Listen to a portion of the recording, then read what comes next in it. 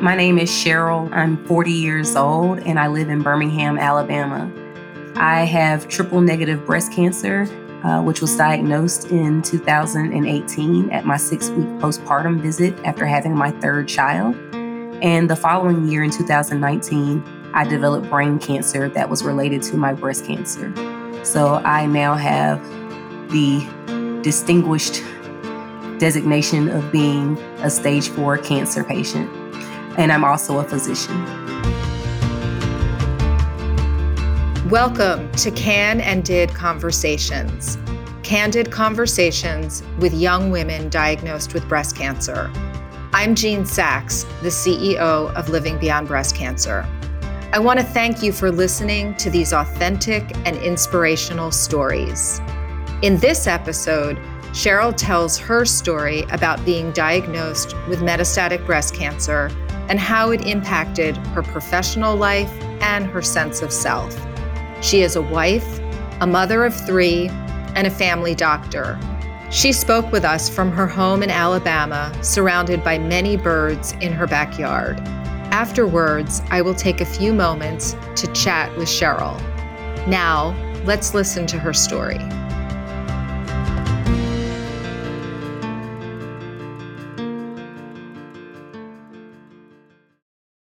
Before I developed my breast cancer, I was living my life as a new mom as well as a new wife.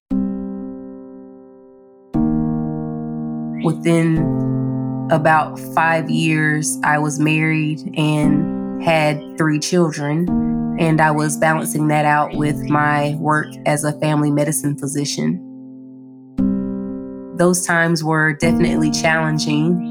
But also, I was very grateful to be in a place where I was able to not only have children and my husband to be surrounded by and to be loved on by, but I was also balancing that out with working a very demanding job that took a lot of my time as well. Now looking back, I'm not so sure I had good balance of those things, but those things are only revealed in time. So initially, when I had plans of being a doctor at 4 years old, I thought I want to deliver babies.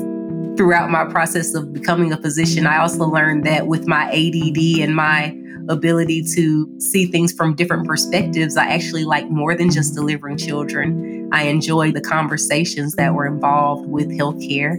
And so I chose the specialty of family medicine because it would allow me to deliver children if I wanted to, but also see people and patients of varying ages.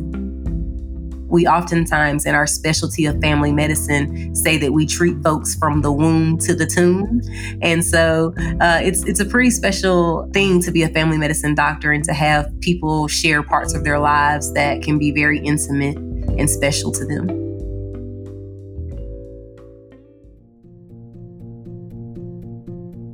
My practice was very busy.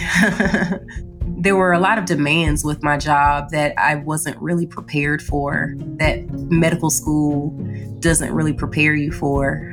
There's a business side of medicine that oftentimes young dreamers such as myself don't realize we're going to be in the midst of a corporate method of managing healthcare.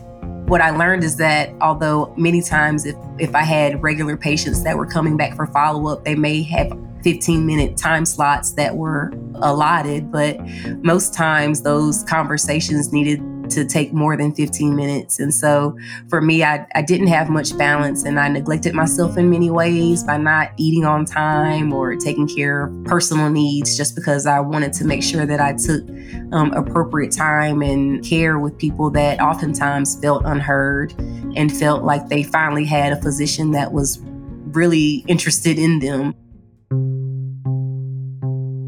I had been having some left-sided breast pain, redness, and swelling that had progressed probably since my newborn was about 2 weeks old.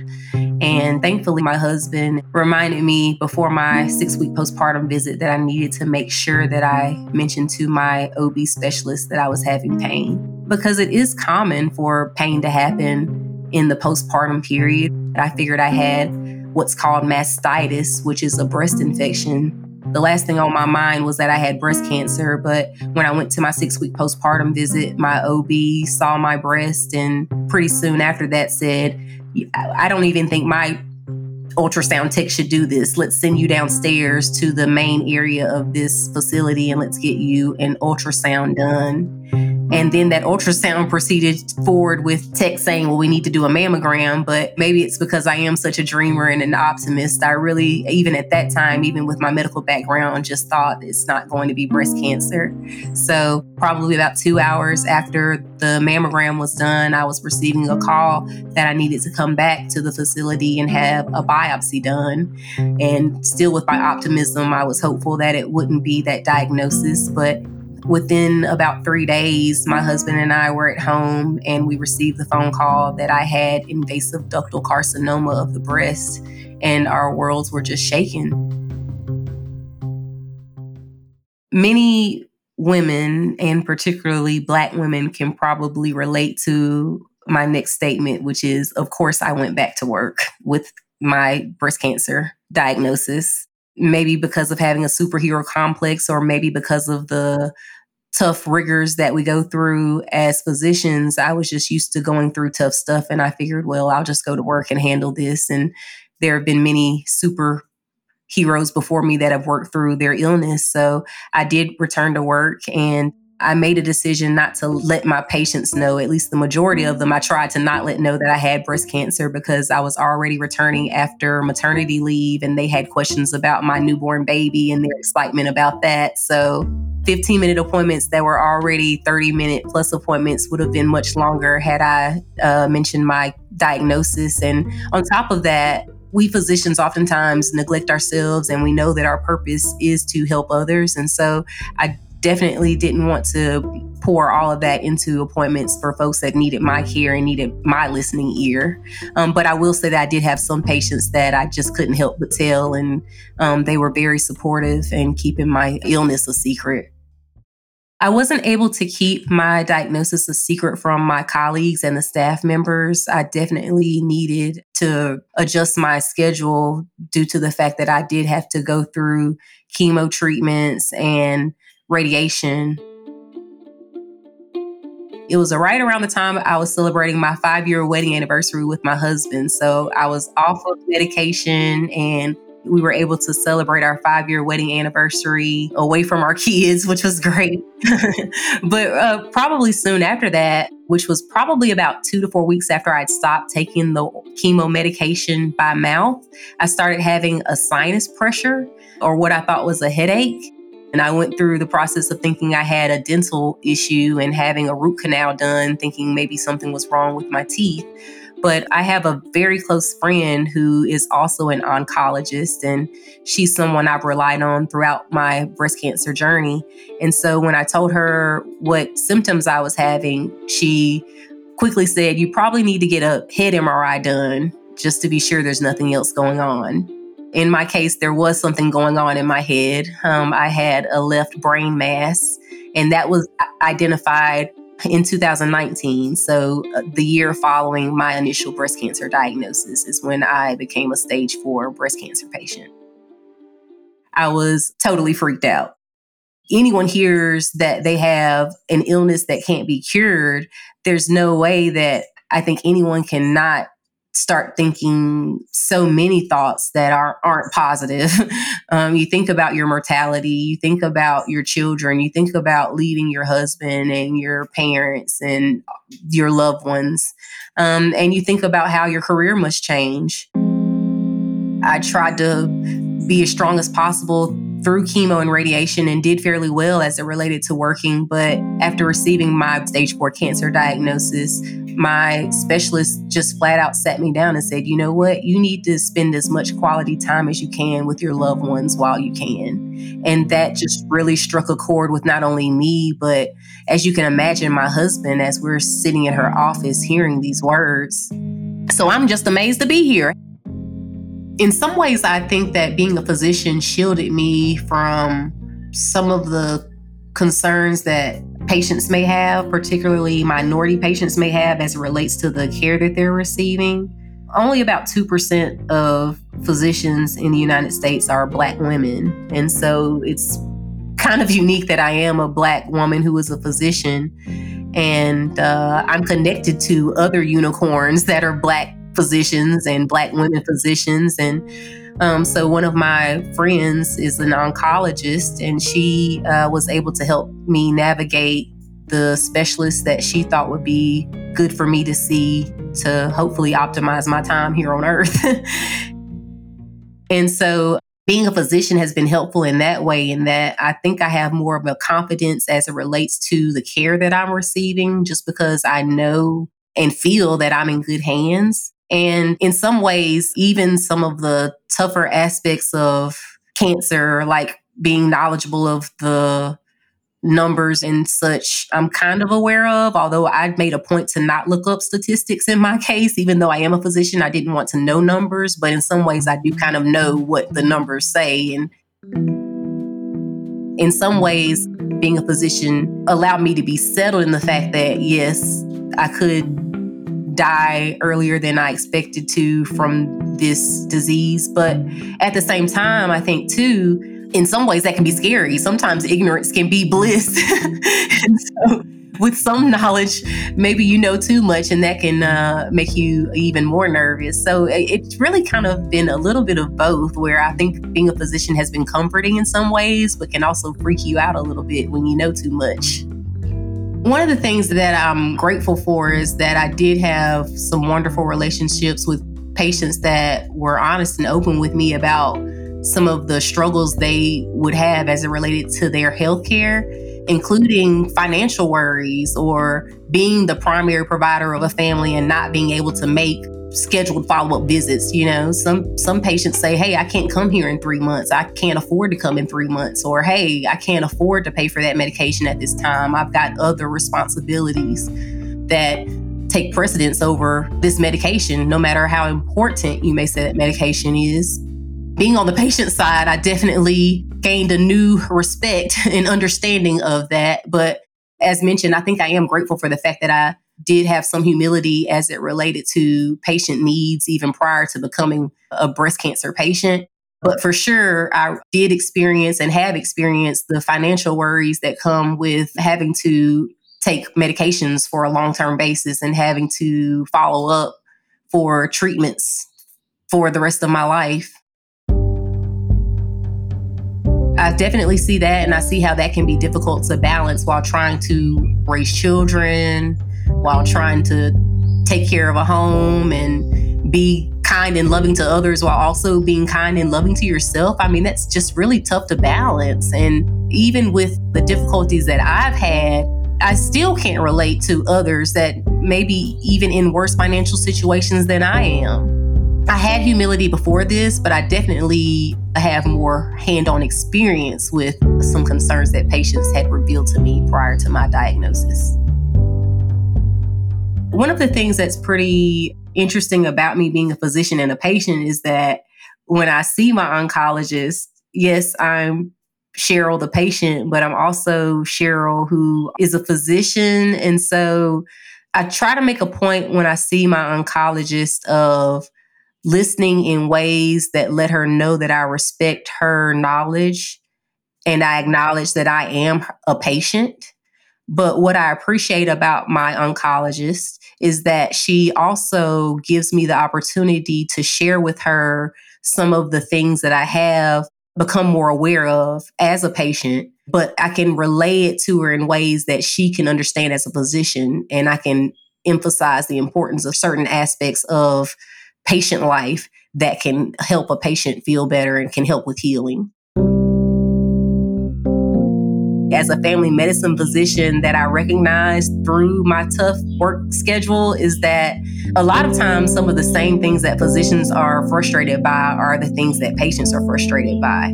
Physicians wish they could have more time with their patients, but physicians wish that they could be reimbursed in a way that would make that worthwhile.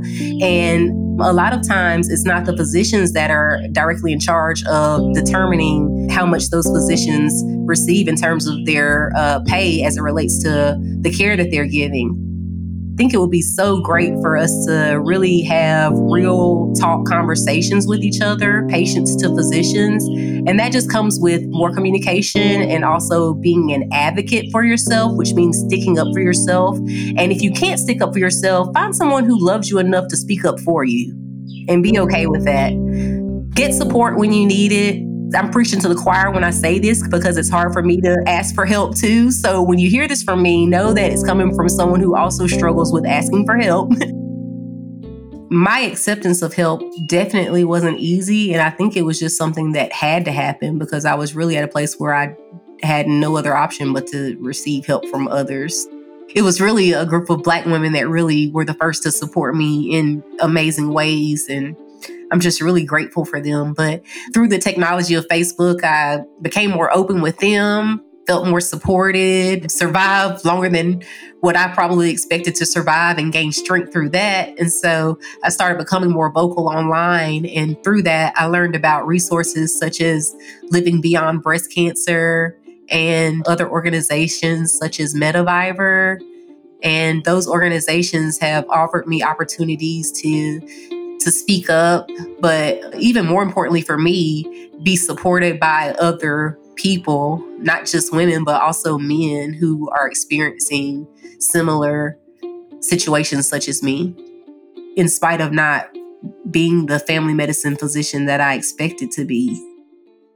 And so now I'm in a place where after being on this journey of having breast cancer for about 5 years, probably within the past year, I've started speaking up and out more online. And I attended a retreat that allowed me to meet other women who have stage 4 breast cancer as well. And their support has really given me more of a confidence to move forward with the belief and knowledge that I still am able to be utilized in some way that's helpful to others. And so now I'm moving forward with speaking up about issues that are related to having breast cancer and as it relates to that relationship that I have between being a physician and a patient, and hopefully being able to communicate in ways that both physicians and patients can recognize that we have ways that we can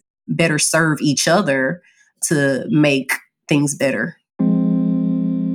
I still haven't fully recovered emotionally from the fact that I don't have the same patient relationships that I had developed before. As a physician, I've diagnosed many conditions, and I've seen people that have had anxiety and had what we call panic attacks, where they just get so nervous that they can't control sweats or shortness of breath and uneasiness. And I had never experienced that before until finding out that I would no longer be practicing and seeing the patients that I had taken care of for so many years. I'm also appreciative of the fact that I've had to slow down and I've had to take time to recognize that beyond healthcare, I am a complete person and that I have other ways that I can be helpful to this world and to my family and to those that I encounter. Before I had breast cancer, I never really took time to consider who I was without medicine in my life.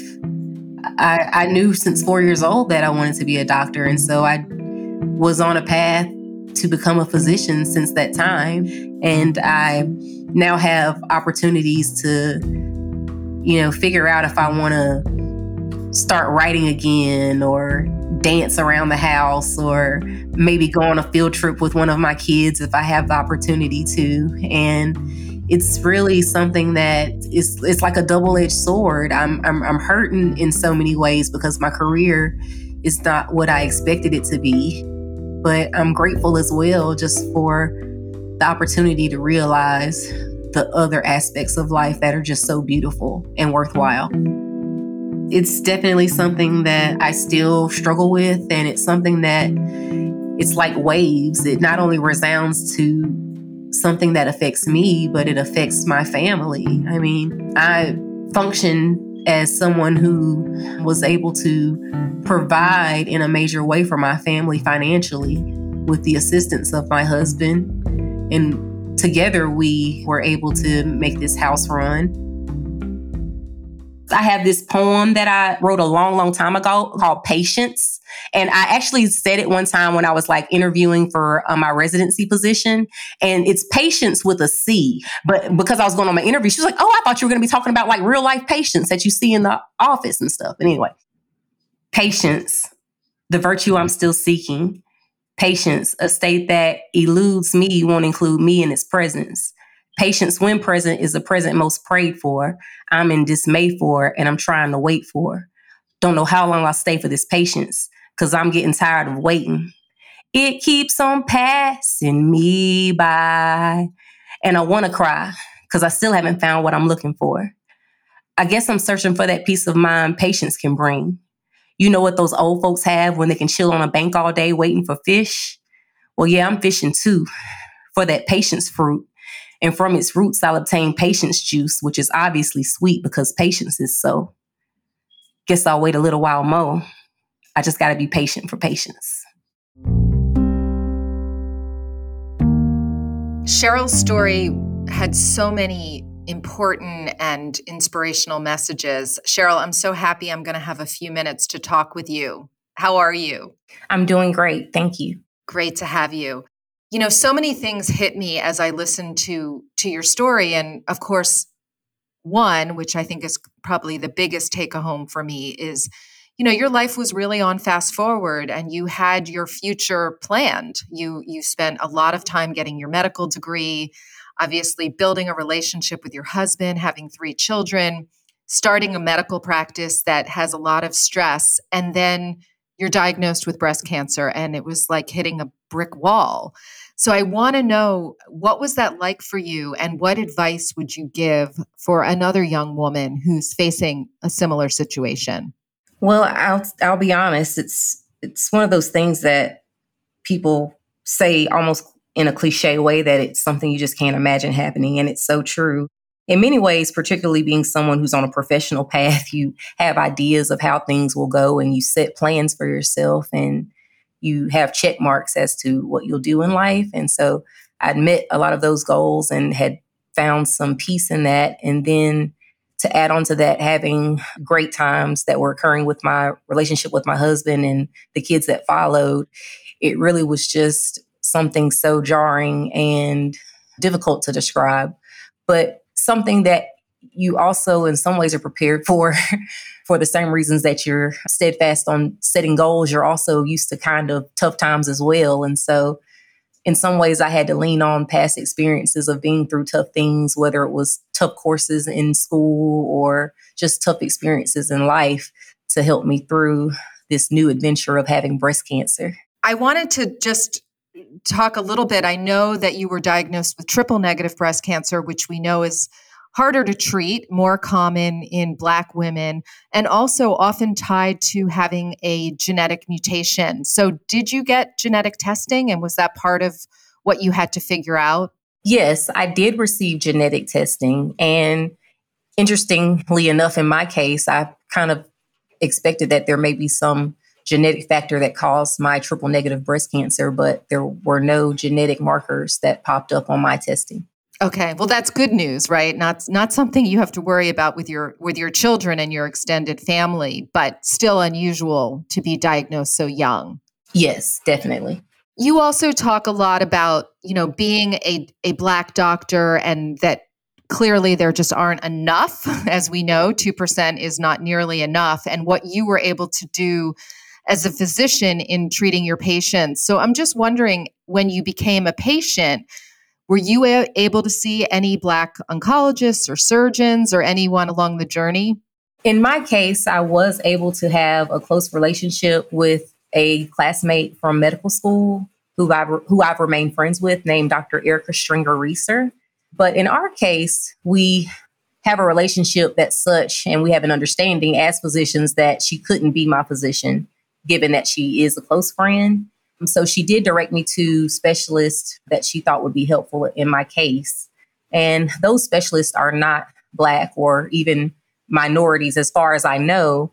But I did have an assistant with my breast surgery that was a Black male. And I thought that was pretty awesome to have a Black male surgeon involved with my case. So Cheryl, I just wanted to close by saying how moved I was by the poem that you wrote called Patience, and how that was written long before your breast cancer diagnosis. So I can tell that you're both a creative person and a scientific person and probably many other things. So I really appreciate you sharing that. Well, thank you so much. And let me say as well, it just started raining here, so I apologize for that. But thank you so much. Of course, just another thing you can't control, right? Right. Well, one of the things that I do say now is that I definitely appreciate the seasons and the changes in weather a lot more since my breast cancer diagnosis. So even with the rain, I'm still smiling. Oh, well, that's great. Well, thank you so much for sharing your story and for being part of Living Beyond Breast Cancer. Thank you as well. Can and Did Conversations is a production of Living Beyond Breast Cancer. This episode was edited by Adriana Lacona and produced by Jonathan Pfeffer. Listen to our other episodes on Apple Podcasts and Spotify or on our website, lbbc.org. If you need support and want to talk, LBBC's helpline volunteers are ready to listen. Visit lbbc.org to get connected. Many thanks to our sponsor, the Centers for Disease Control and Prevention.